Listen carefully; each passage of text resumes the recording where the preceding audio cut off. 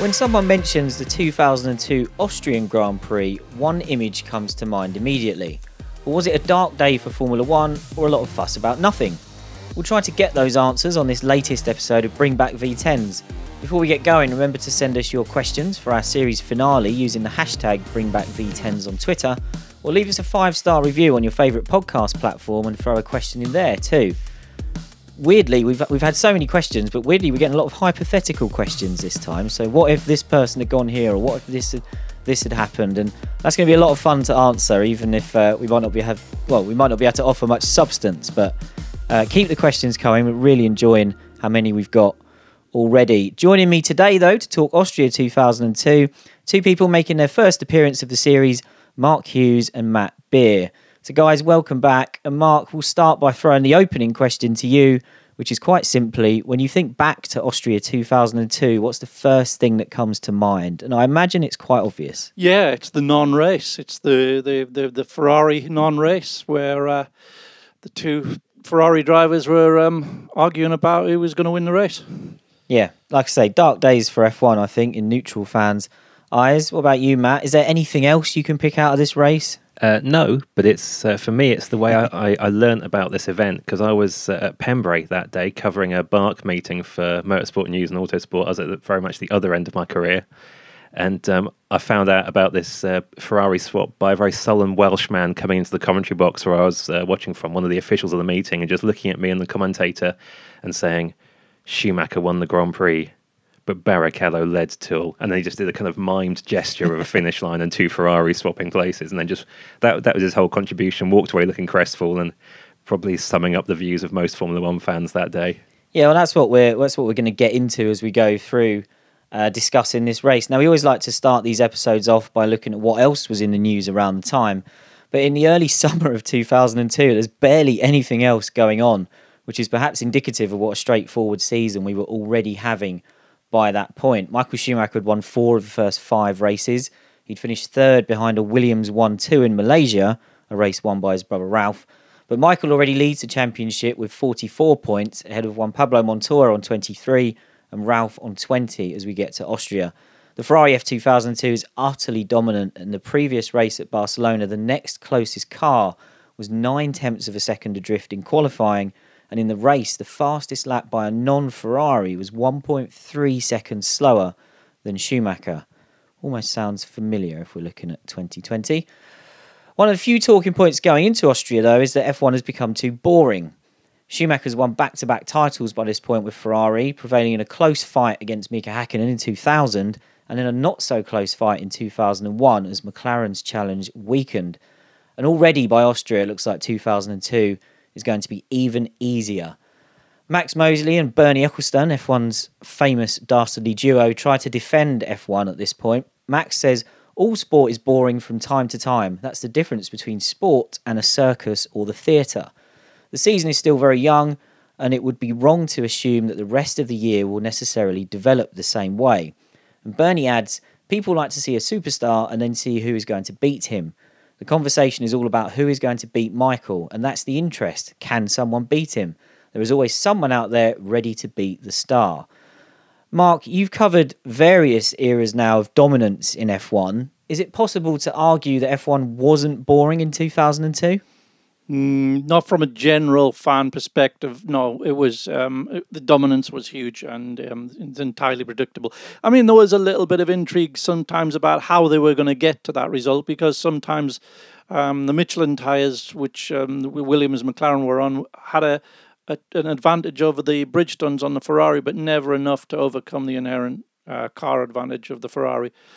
So, yeah, sometimes a little bit of intrigue in how to get there, but not the outcome. So it was going into the weekend, a little bit like now, pretty much knowing what the outcome was going to be. Just, the interest was only going to be from the hardcore people about the route to that outcome. Yeah, and in an effort to clutch at straws ahead of Austria, the hope is that Williams can pose a threat, because the team were good there in 2001. And the hope is that the BMW engines can stretch their legs on the A1 rings straights. Montoya and Ralph were second and third on the grid the year before. and Montoya led the first 15 laps before memorably skating off the road in battle with Schumacher's Ferrari, which, Matt, I think was something you referenced in our last series about races that people should go back and check out. Montoya draws on that 2001 pace and Williams' performance in Malaysia, which also has some long straights, heavy braking and a similar surface to Sepang. As a reason for confidence, BMW's Gerhard Berger says the aim is to get close enough to put pressure on Ferrari. So even that suggests there's not huge confidence Williams can actually get ahead. And Michael Schumacher is dismissive of any suggestion that Austria will reverse the trend of the season. He says, I don't know any reason why our good run should come to an end. The F2002 is such a fantastic car that we ought to have the best possible chance.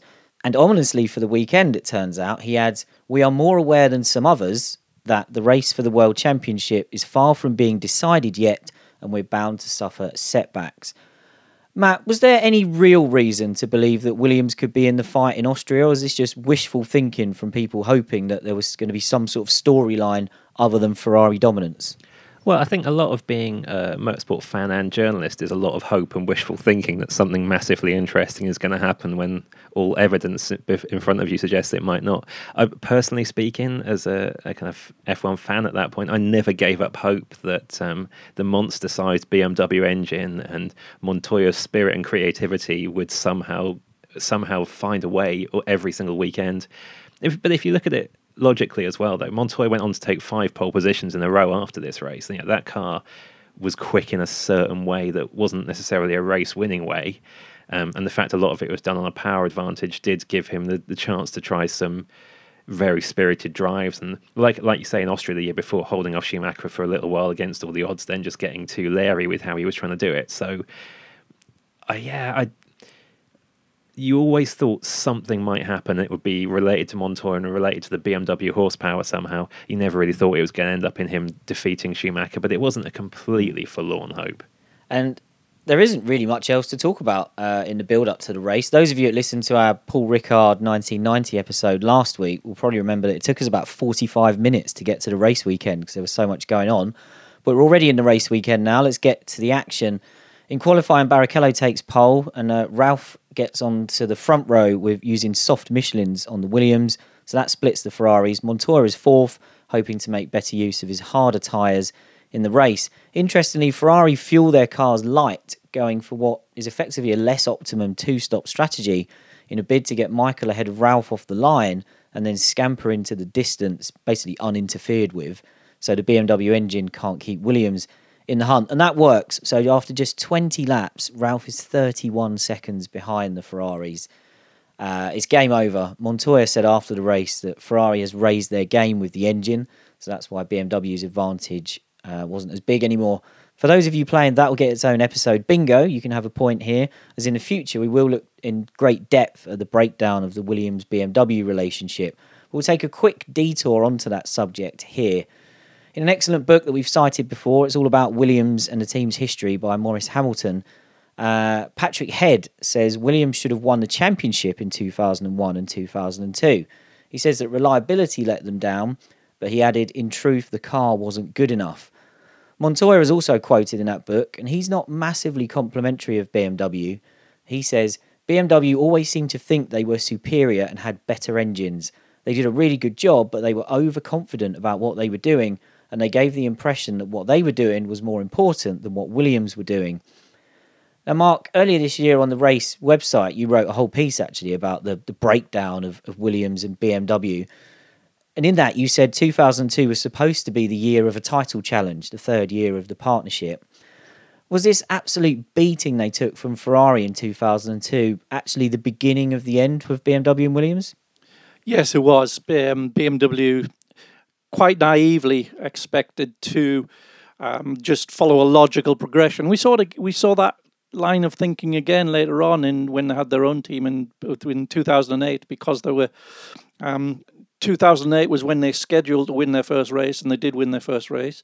The obvious conclusion is that 2009 would win the title, and I think they ended up scoring about 8 points or something like that in 2009. So yeah, it was that straight line thinking was very much in evidence then as well.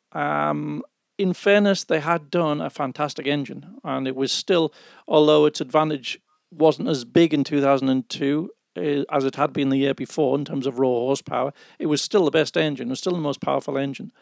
But thinking that just because they'd signed with Williams, and Williams was the team that when they'd last had a works factory engine were dominant, they would therefore be dominant again.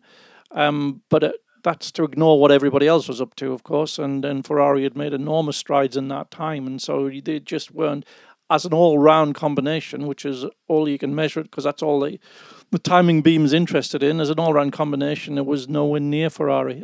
So yeah, there were Williams was revealed to have fallen behind at times in that sort of 5-year interval that there'd been since they were last winning world titles. Well, let's look at Ferrari's other great rival that was also dropping the ball at this stage, which is McLaren, who are having a terrible season by their recent standards. They're a distant third in the Constructors' Championship, and David Coulthard's 6th place in this race is only the team's 14th point of the season, leaving it 36 behind Williams. And Coulthard says of the car, there's no particular problem with it, it just doesn't have enough performance. Kimi Raikkonen's engine blows up after just 5 laps, which was also a common theme for Mercedes during this era.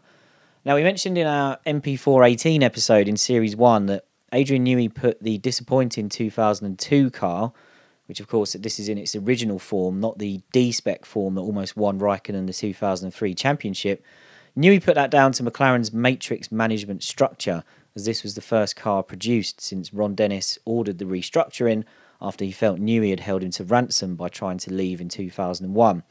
We've talked about that in the past, but this time we'll look at the Mercedes element.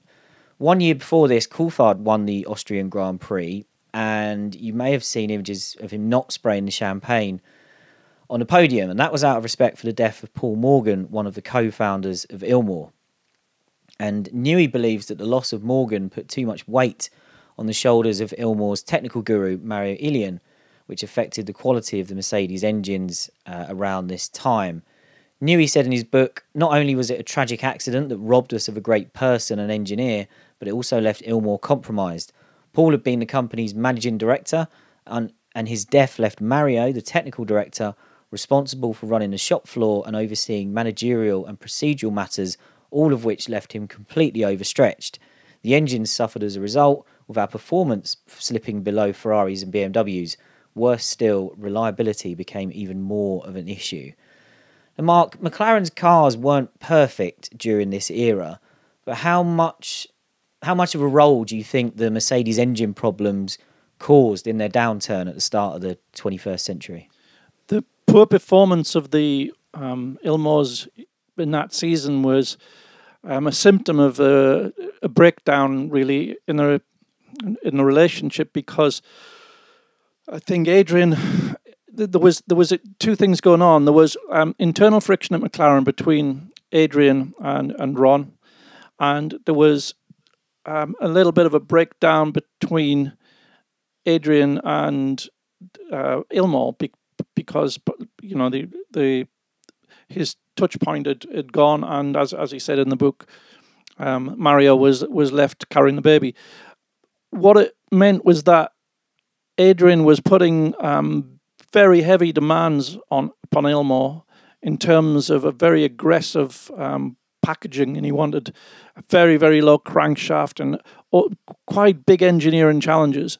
And all these were, Ilmor was trying to meet them at the same time as trying to reorganize. Beryllium had just recently been banned. That was another thing that Ilmor had relied heavily on. They were the masters of using that material. So there's a lot going on at the same time at Ilmor that prevented them from showing their best. And that compromised in turn the car, because obviously it didn't have the horsepower it was designed around, so its drag levels were all wrong. It just wasn't a great car in its original form. So it was a symptom of things that weren't going exactly the way they should have been in personal relationships behind the scenes. That sounds very Ferrari 2020 as well, not having the drag level wrong for the amount of power you've got. And in fairness to McLaren, It finishes the year 27 points behind Williams after being 36 behind at this point. So things do pick up, starting with a victory in Monaco next time out for Coulthard. The most dramatic moment of this race is a horrific-looking crash involving Nick Heidfeld and Takuma Sato.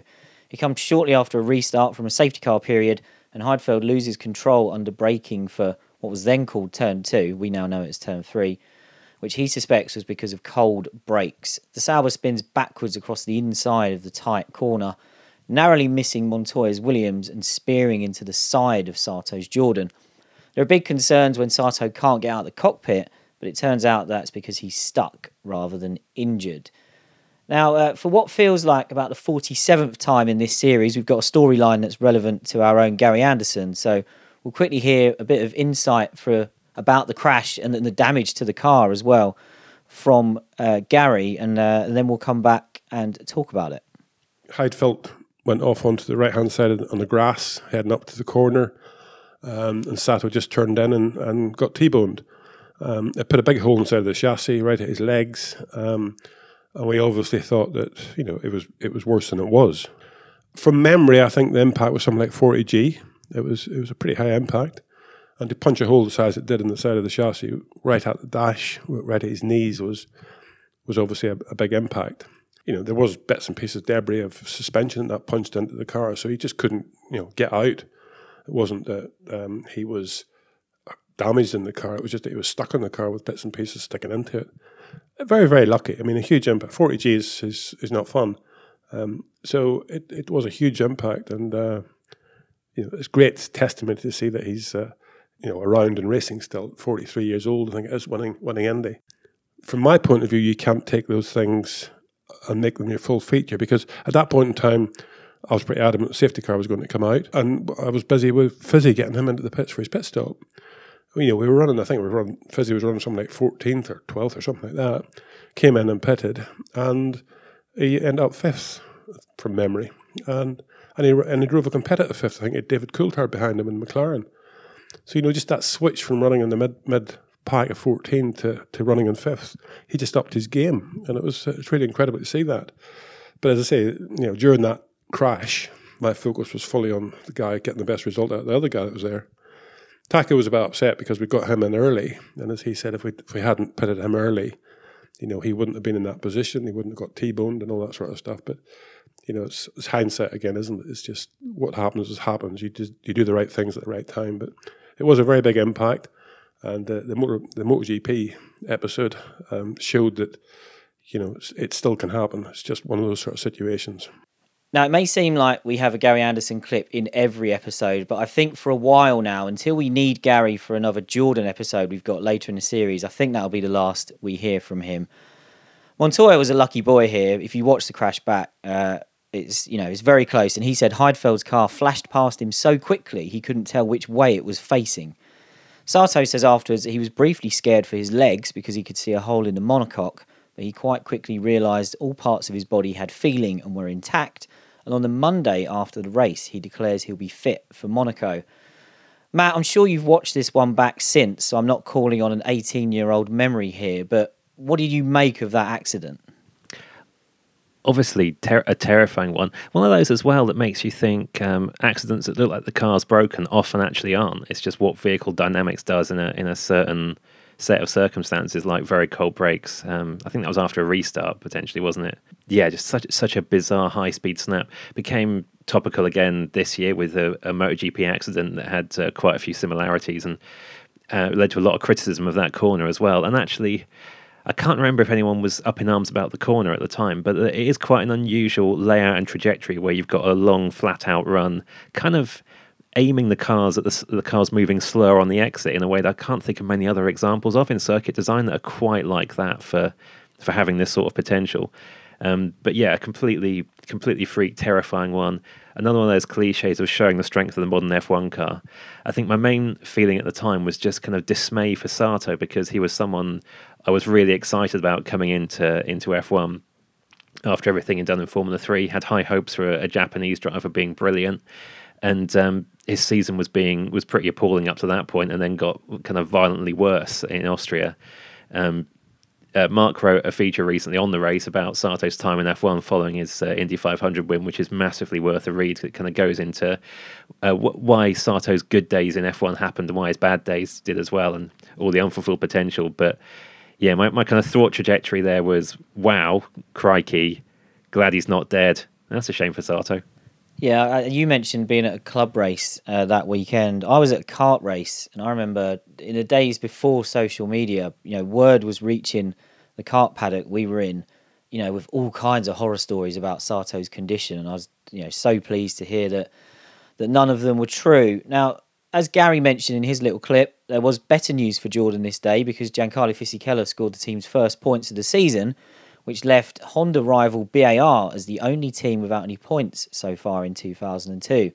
This was the second year of Jordan having works Honda engines as well as BAR, but Eddie Jordan knew the game would soon be up.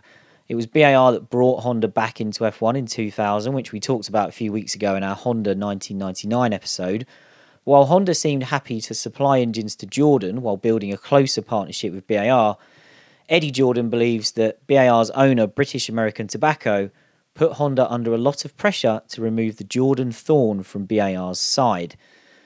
There was a disagreement between Honda and Jordan over the structure of their contract in 2002, with Jordan claiming it was 3 years plus an option for another 2, and Honda claiming it was 2 years with an option for another 3. 2002 was the second year of the deal, and Jordan was desperate to hang on to Honda engines, but he couldn't make it happen. In the end, he got what he describes as a very generous settlement, where Honda paid $22 million to get out of the contract at the end of the year on the condition that that money had to be put towards future engine contracts. Jordan wrote in his book, "They treated me impeccably. It was a huge figure and I should have been grateful. However, we wanted to win races and there was no doubt in my mind that the way forward should have been with Honda." Mark, the 2002 Jordan wasn't a great car, but they did finish above BAR in the championship that year. Did the team deserve a better shot with Honda to keep that relationship going? Maybe because I think at the time Jordan was seen as just a sort of stopgap. He was going to be a customer, and then it sort of got a semi-work status. And the big Honda plan was to take an increasing share in BAR and make that a proper full works outfit. And I feel that Honda felt they could control that, and they felt that they wanted to be in full control of the full program, whereas they were only ever going to be seen as a partner at best with Eddie, especially the profile that EJ had at that time. And they had been through a tough time. They'd been starved of investment for the previous year, and it seemed unfeasible that it was only back in '99 that Frentzen was mounting that title challenge, because they'd fallen an awful long way in that time. They were still, as they still are even to an extent in the Racing Point guys, a small team that subcontracted everything. And I think Honda, as a very engineering-led company, really couldn't see that was the way forward. They wanted to have the big investment and the big resource, and they thought that they should have control over that, and they didn't see EJ's team fitting into that. They just didn't have that belief, I don't think. And you said seemed to be a misunderstanding over the contract. Given the two cultures involved, I can quite easily believe that as well. So yeah, a bit of a culture clash all round, I think. And I'm sure they could have achieved success. Whether it would have been the ultimate success that would have made the breakthrough for Jordan to become a regular super team, I'm not sure. But yeah, they could probably have recreated something like they had in '99 with Frentzen if they'd been given a long enough run at it. Yeah, I have to say, when I hear two conflicting stories about interpretation of a contract, I do tend to lean towards the fact that EJ might have been chancing his arm on more favourable terms for himself. Yeah, and you can imagine the Japanese being very, very correct and being quite bemused by all these different interpretations being put on, and just throwing up their hands and just paying for the problem to go away. You can quite easily imagine that. Yep, story checks out. Let's move on to what we're really here for then, the closing stages of the 2002 Austrian Grand Prix. The Ferraris made their unorthodox second stops with just 10 laps to go, but they were more than 40 seconds clear of the Williamses by that point, so a 1-2 was guaranteed. In the closing stages, we see Jean Todt and Ross Brawn on TV passing notes to each other. And Todt, if you watch this footage back, looks like a man incredibly aware of the TV camera that's peering up at them on the pit wall. Matt, we'll come to the timeline of how this all played out in a moment. But as we reach the closing stages of the race, do you think there was an air of inevitability that Ferrari would make the swap? Yeah, I think given the culture around Ferrari and particularly Schumacher at that point, and Schumacher right through his kind of championship level career, he'd always been someone who operated in this very strict number one system, which he was enforcing through sheer pace, but also by the time he got to Ferrari, it was very much contractual as well. So it seemed, it definitely felt like a matter of when rather than if, and the only reason it started to feel like an if was because they were taking so long about it. Okay, so we all know what happened and how this played out, but let's take ourselves back to that very moment with the live commentary from Ben Edwards and John Watson, who were the team for the F1 Digital Plus service in 2002. Are Ferrari just playing with us, saying, OK, let Michael close up, but we're going to let you in anyway? Or are they saying, no, Rubens, you have to move out of the way. It'll all come down to the last corner. Barrichello let Michael through there last year. Is he going to be allowed to stay in front on this occasion? They're coming through the last corner, and Barrichello, is he going to win, or is he going to allow Michael Schumacher to take the victory? That is a disgrace. That is a disgrace. Oh, I am so Mark, you were in Austria this weekend covering the race. When it happened, what was your instant reaction? I was sort of expecting it, because if you think back to the year before, they'd swapped position for second on that occasion. And Rubens had very reluctantly agreed, okay, I'll do it. And he said he'd spoken to the team afterward and said, don't ever ask to do that for a win, because I won't do it. And they said, no, we wouldn't dream of asking you that. And yet they got into that situation. And of course, that's exactly what they did ask him. And all you got to remember about the Schumacher, Brawn, Jean Todt, Rory Byrne era is that they were an entity. They were like the forces of a compass pointing north, east, south, and west, and they had everything covered in it. They didn't really allow anyone else in. You had to have a second driver, and the second driver was, as far as they were concerned in their gang, which was sealed against anything that might detract from the task. That was just an add-on, and Eddie Irvine understood that game that Rubens never did, and well, maybe he did afterwards, after this. But he was always assured that he would get equal treatment, and it would always just be decided by who was the faster driver. And actually, the point, there's also a point that where you say, yeah, okay, Rubens got the lead because he made a better start, and therefore it should have been his victory, and I largely agree with that. But at the same time, they were never, either of them, at any point, flat out. Once they'd pulled out the gap on third place, they were just tooling around, and the Schumacher was not at any point trying to win that by performance, because he was assuming it was just going to be led by. And Rubens was taking his pace from the fact that Michael wasn't right with him, and so he was just tooling around as well. So they're both just tooling around, so we didn't actually see a fight, and we don't know what the outcome of that fight would have been if they'd both just been let off the hook. But yeah, it got very, very terse indeed. And I think I read somewhere subsequently, years later, that Rubens was talking about actually when he was in the car in discussion with Todt, talking about get his lawyer on the phone and let's discuss what's exactly written in the contract and what was discussed last year after this race. So that that was ongoing while they were both going round. So yeah, extraordinary situation, and because it was so early in the season, there was absolutely there's no, it wasn't as though it was a tight championship and there's only one race to go and Schumacher desperately needed the points. Where are you, a third of the way through the season or something? So it was ridiculous, really. But yeah, that's how that little gang was at that time. It was binary. It was ultimate success, and that was all it was about. It does make you wish you had team radio broadcast at that point, doesn't it? Because, like you say, the cars were driving around pretty slowly with no tension whatsoever, but you knew something must have been kicking off as soon as you saw the notes being passed around on the pit wall, and with the memory of Austria 2001 too. Oh God, I hope that lawyer story is true as well. Yeah, definitely.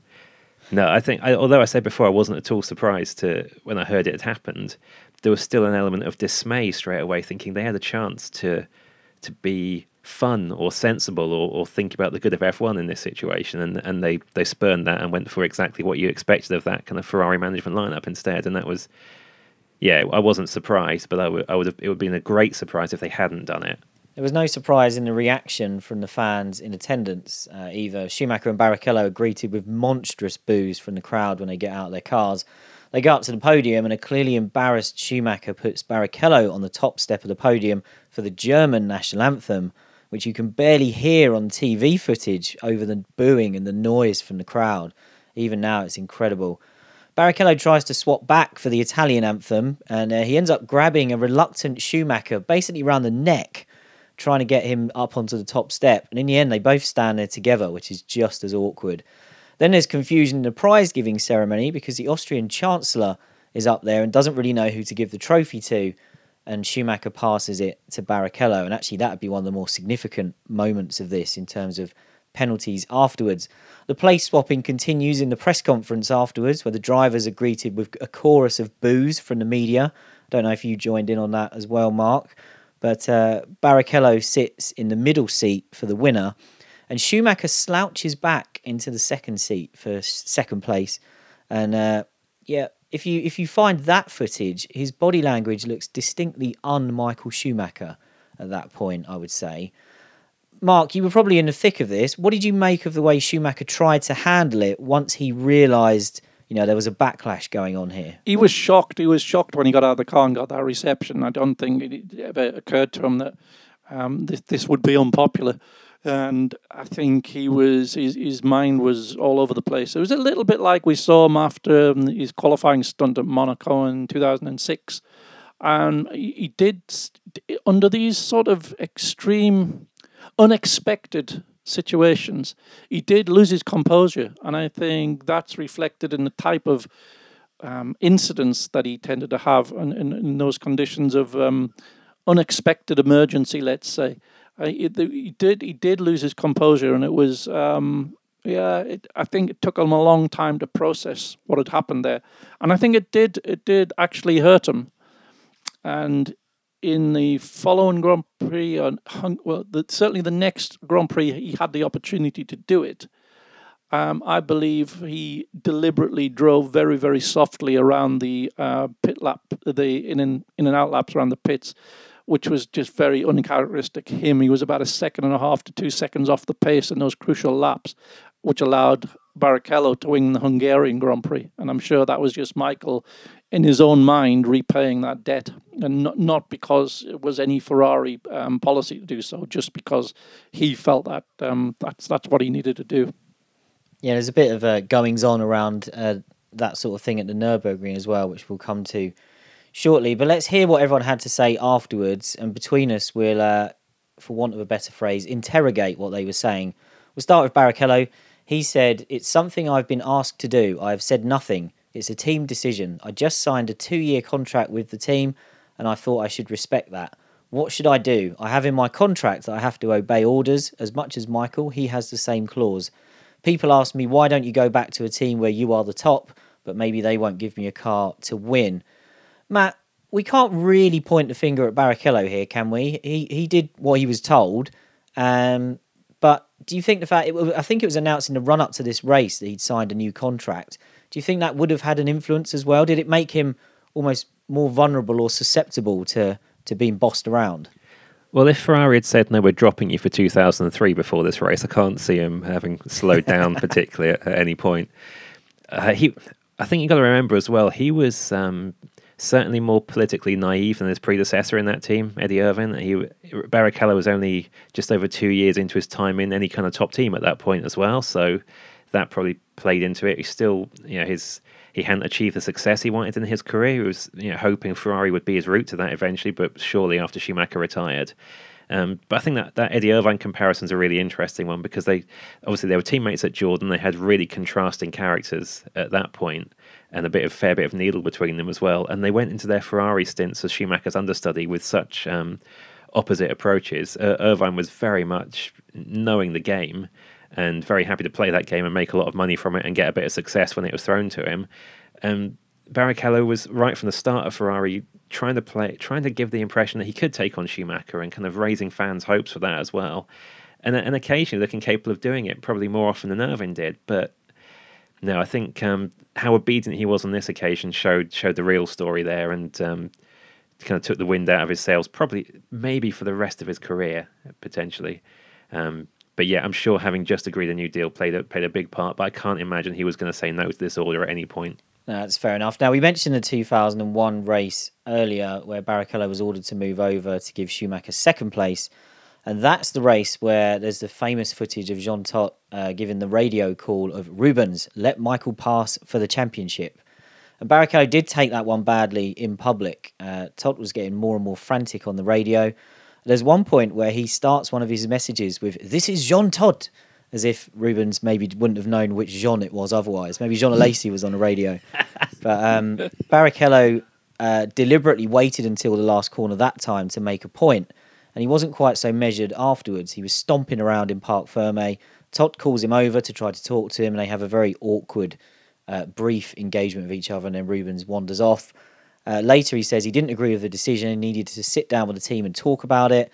And that's where there was also the talk of him not being allowed, or they can't ask him to move over for a win. And at the time, the suggestion was that he could be asked to move aside in the first half of the season as long as it wasn't for a win. But looking at 2001 briefly, Mark, was that one actually more understandable? Because Schumacher was in a championship fight with David Coulthard at that point. Coulthard was winning the race. And if Barrichello didn't get out of the way, DC would have only been 2 points behind Michael then. Yes, absolutely. And that's what I was saying earlier on. It was way, way too early in the season in 2002.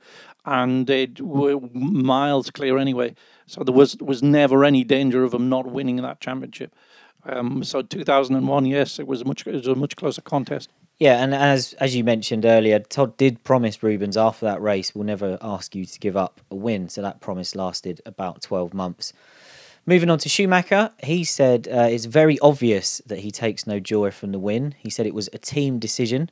He admits that in 2001, I was sort of involved because I felt the championship was much more tight than it was this year.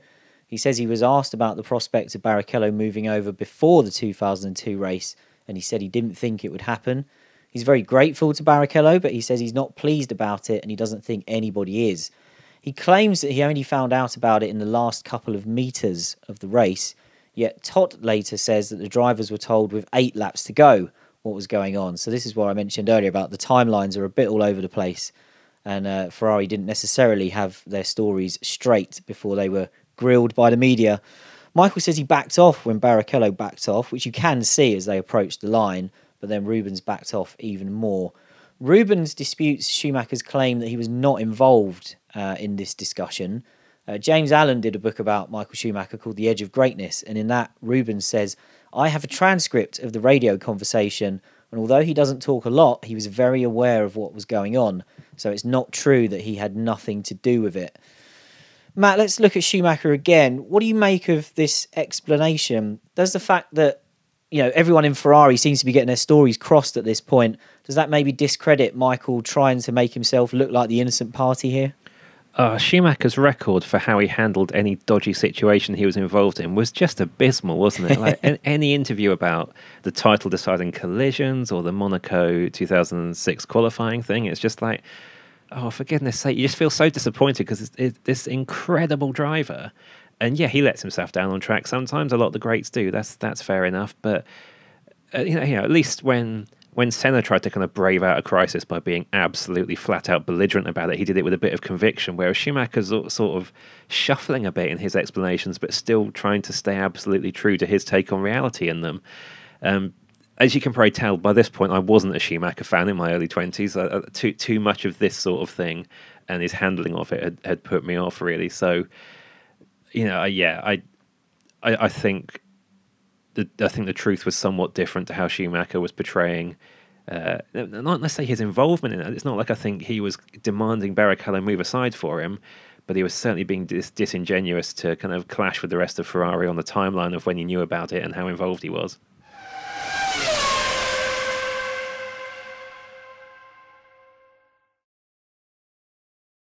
Schumacher goes on to say he didn't feel like passing Barrichello, and he adds, "I have to say it was probably the wrong decision to win this race. If I had the chance to turn it around, I probably would, but I cannot now." We'll briefly skip forward to Monaco here because Schumacher's old buddy Jacques Villeneuve sounds off in the pre-event press conference and takes a big swipe at Michael. Villeneuve says, "If Michael really felt Rubens deserved the win, like he showed on the podium by putting him on the top step and giving him the trophy, all he had to do was slow down and cross the line in second place. Ferrari would not have done anything against him. Even if you're embarrassed because everyone is booing you, step up there. You accepted the win, you didn't slow down, you felt good about it, you raised your hand on the last lap until you heard people booing you. Step up there, take your trophy, and be a man." Mark, does Villeneuve have a point here, or is he just causing mischief? Once Schumacher takes the decision to accept the victory on the line, does he have to then keep his chin up? Or and was everything that he basically said afterwards just empty words? Jacques has a point, and he was making mischief. I absolutely agree with Jacques, but he delights to this day.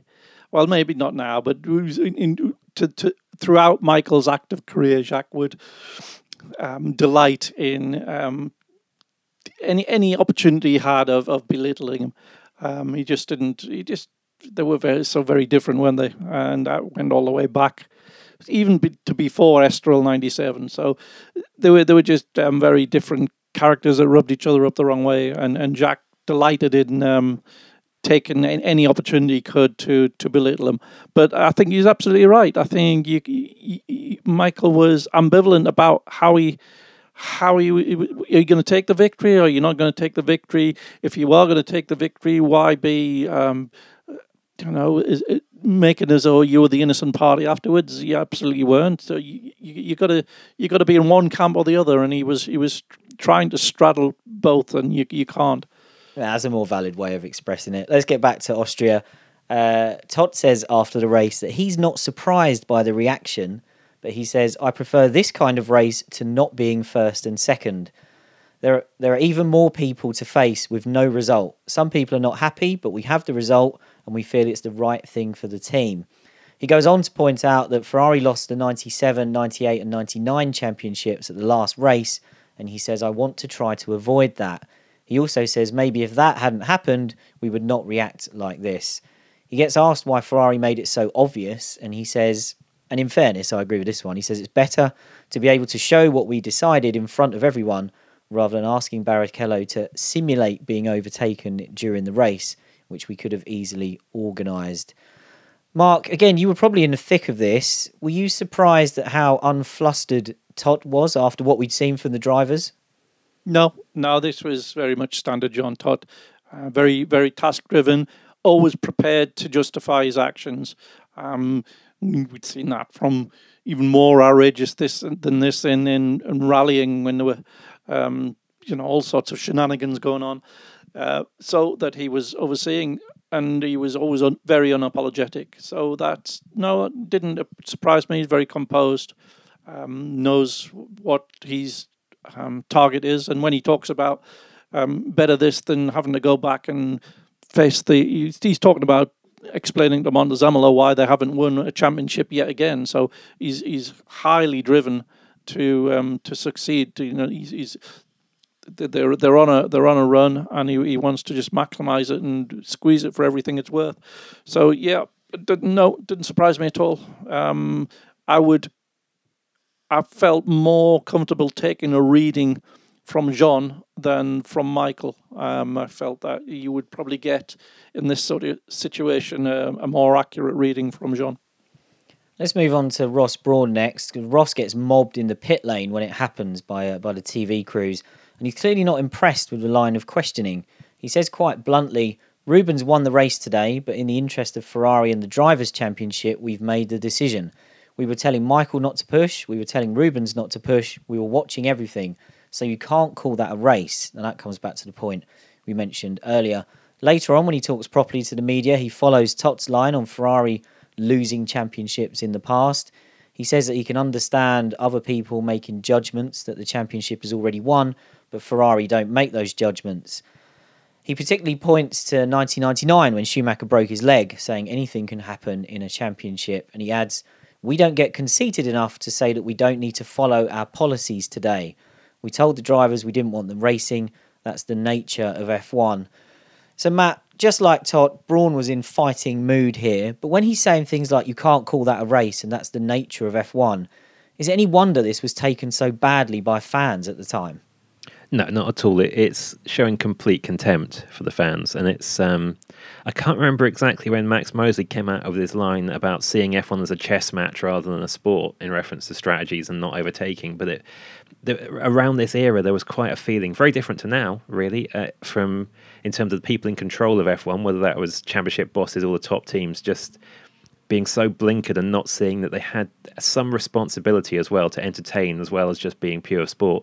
Maybe kind of pre-social media with TV deals in place, most of them having big sponsors still. It was corporate enough they didn't have to care about the kind of entertainment and theatre side, but this is one of the ultimate examples of how out of touch that attitude was and how prevalent it was at the top at the time. And to be fair to Brawn, in his book Total Competition, he describes Austria 2002 as one of the examples of times when I wish I made different decisions. He goes on to say, in our defence, and it's not a strong defence, but in the early period of Ferrari, we were so desperate and paranoid for success that the far-reaching consequences of those sort of decisions were not reflected on that much. But he said he learned during that time that you run the risk of alienating the second driver, and he had to explain to Schumacher, he said, I can suppress the other guy, I can give you every decision you like, but then you'll have a problem because there'll be a guy in the team who is disillusioned. So, Mark, this comes back to a point that we did raise earlier. And do you think that perhaps Schumacher and the Ferrari structure that you described earlier, did they ever show many examples of being that concerned about if their number two driver was disillusioned? No, not during this period. I think they were... in Michael's last year, they were very helpful with bringing Felipe Massa on. But at that time, Massa was their future. Yeah, it was not a sympathetic environment for the other driver, and that's all that Schumacher's partners were up until the recruitment of Massa to replace Rubens. They were just the other driver. Whereas I think Massa came along on slightly different terms because he'd come up through the Ferrari program and was seen as the guy that would be there for in the long term. So I think he was given probably a more sympathetic treatment, and he was very much a project of the Tots. The Tots had helped fund his junior career, and so slightly different circumstances. And Michael was already on his way out by then. So, but in that period, the sort of 97 to 2005. No, it was Michael's team, and the other guy was just there because he needed to be there. Yeah, you're obliged to run two cars. Ferrari's rivals don't miss a chance to pile in, of course. Patrick Head calls it very cynical, bordering on fraudulent, saying that Ferrari doesn't need to do that sort of thing when they're so dominant. Ron Dennis of McLaren says he's surprised so many people are surprised. He says Ferrari they're entitled to do what they want, but they have to stand by the consequences. Gerhard Berger of BMW says it's a terrible decision that does damage to the sport. Flavio Briatore at Renault says motorsport is bigger than Ferrari. Why are we in this business if Ferrari do this to manipulate the result? He calls it disgusting for the public and says Ferrari doesn't care about fans. Flavio goes on to say that what Ferrari did here was worse than when Schumacher ignored a black flag in the British Grand Prix for Benetton in 1994, which earned him a 2-race ban, and he says he expects action from the FIA. Todt isn't impressed by any of this, as you might imagine, and he only starts to change his tune when it emerges that Ferrari received a lot of complaints from its own fans. That prompts him to say, "I was surprised by the reaction to Austria. Clearly this was an error of judgment. I cannot say that Austria was the best managed situation ever, but the reaction was totally out of proportion. The opinions of our fans are very important because they are the heart of Ferrari's history. I accept the opinion of the Tifosi, but not people in this paddock because they will never be sincere." So Matt, was this just a bunch of teams who are getting a beating on track, taking a chance to pile in on Ferrari while they're in the dock? And what do you make of Briatore's comparison to Schumacher's black flag and subsequent ban of Silverstone 94?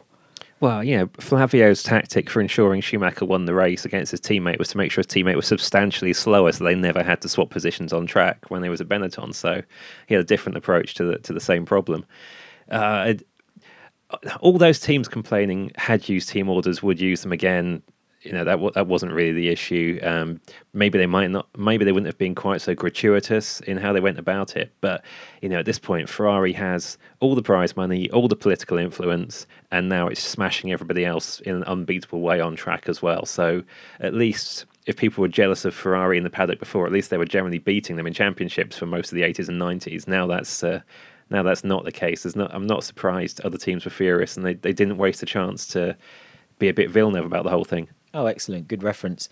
It was quite tough to find anyone talking in support of Ferrari. The closest we found researching this episode was actually Coulthard.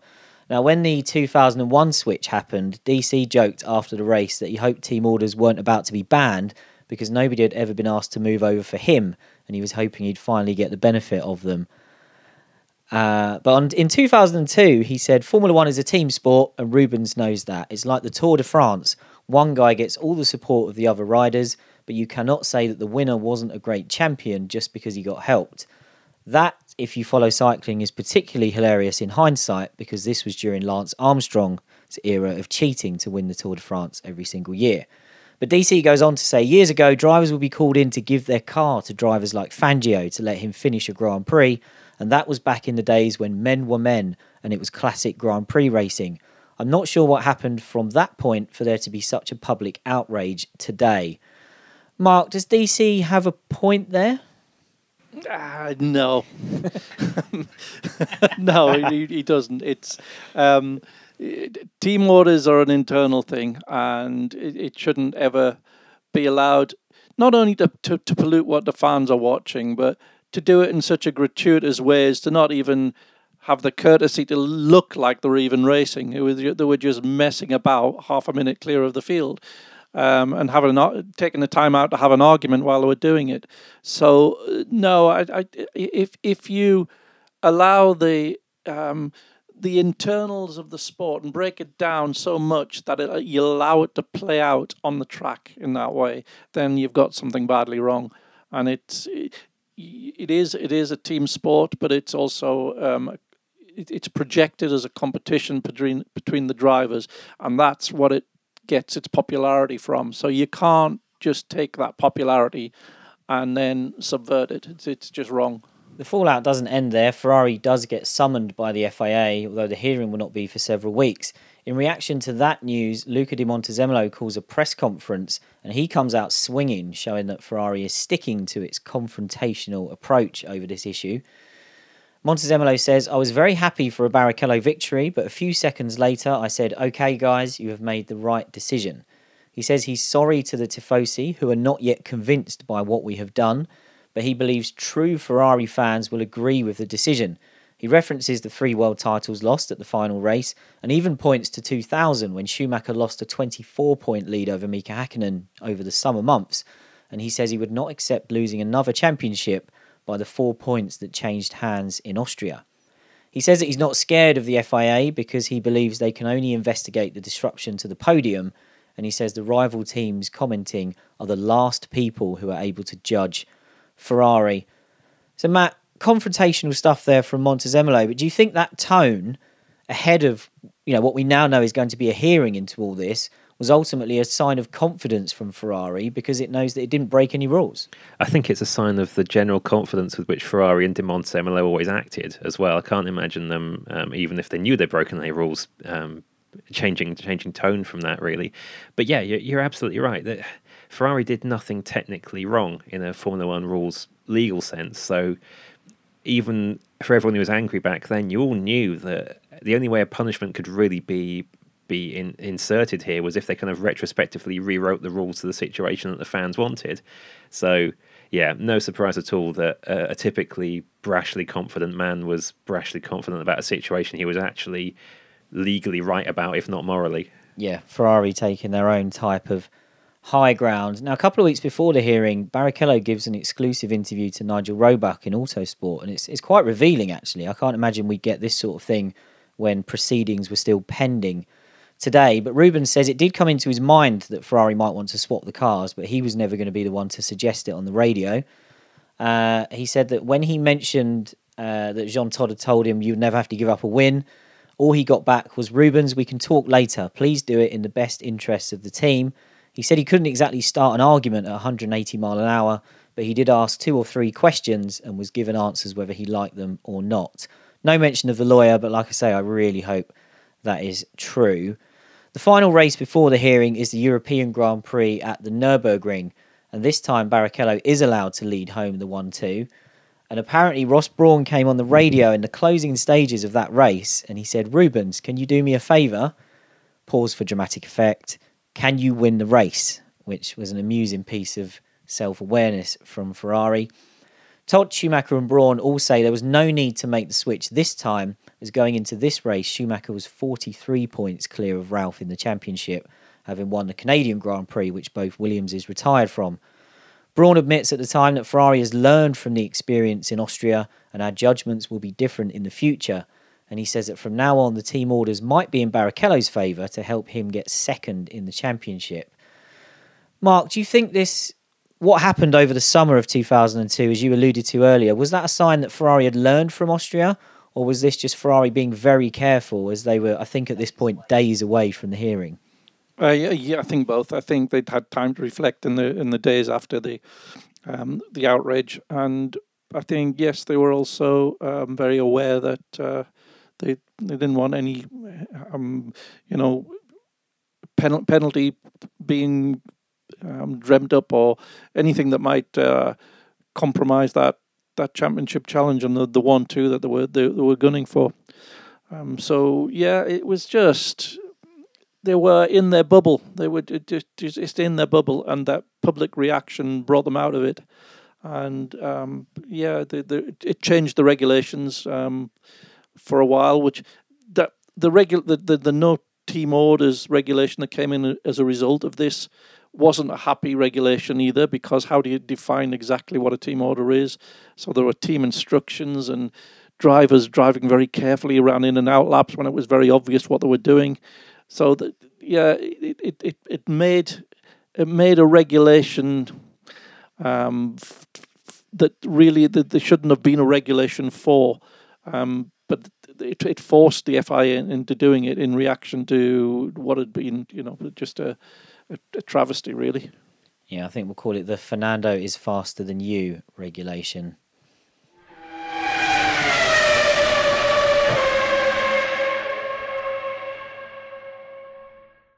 The hearing takes place and Ferrari is fined $500,000 for the podium infringements, with the same amount imposed again as a suspended fine for 1 year. As Montezemolo predicted, the FIA couldn't challenge Ferrari's team orders in a legal sense because they were allowed in the rules. Max Mosley said at the time, "We've got a problem. None of us like team orders in certain circumstances, as we saw in Austria, but we cannot find a solution to prevent it. But although the World Council wanted to take action, it was not legally possible." Max said he was doubtful beforehand it would be possible to nail Ferrari, even though he wanted to impose sanctions. And he said, "The longer I listened to arguments from both sides, the more doubtful I became." Ultimately, Matt, was it naive of anyone to think that you could penalise Ferrari for breaking a rule that didn't exist? Oh, completely. Yeah, the only the only reason anyone thought there might be serious sanctions here was just desperation to kind of take some revenge on Ferrari for making F1 a bit boring, not just for that year, but I think as well, early in 2002, you could see where this was going. 2001 had been really dominant as well. McLaren was in decline. Williams, you weren't really sure we're going to get there with BMW. Ferrari had this strict number one policy. It just looked like every year for the foreseeable future was going to look just like this. And it was, if fans were losing hope, the other teams were surely losing hope as well. And so it was almost like this was the chance to go, Ferrari, just stop it in some way. And what it really needed was a change of tyre rules for 2005, it turned out. But yeah, this was never going to result in a serious penalty, and it was actually a bit of a shame it resulted in a slightly messy rule change. Yeah, as we've discussed, it really didn't work. And Mosley kind of predicted that at the time. So he was asked why team orders aren't banned, and he said it would just be done in a clandestine way instead, such as messing up pit stops for one car. The killer line really was, you don't solve any problem by forcing it underground. The FIA even asks the public for suggestions on how to solve it, which I don't really think came to anything. But let's give the last word on this subject to a man who knows a thing or two about Ferrari team orders, and we've mentioned him a few times so far, and that's Eddie Irvine. Irvine really set the template for the dutiful Schumacher number 2 in the 90s, and in James Allen's Michael Schumacher book, Irvine offers a really interesting theory on why people had finally had enough of watching Schumacher's teammates be moved aside. This is what Eddie said: when you are at the very top, it does matter if you are unsporting. When you are coming up, when you are poor, you've got to get rich however you can, and then when you are rich, you've got to get clean. That's the way of the world, and it's the same with Ferrari. We did everything, not particularly nice things, to get up there and beat Häkkinen. We had to. We had a car that was a second and a half slower. That's a bit dramatic, I think. How are we going to win a world championship? And you know what? Everyone kind of let us get away with it because we were doing everything we could to compete, and that's fair enough. But when you have a much faster car, now you are taking the piss, and that is where they overstepped the line. So, Mark, Irvine said he was still a Ferrari fan at this time, and he found the Austria backlash hard to watch because of that.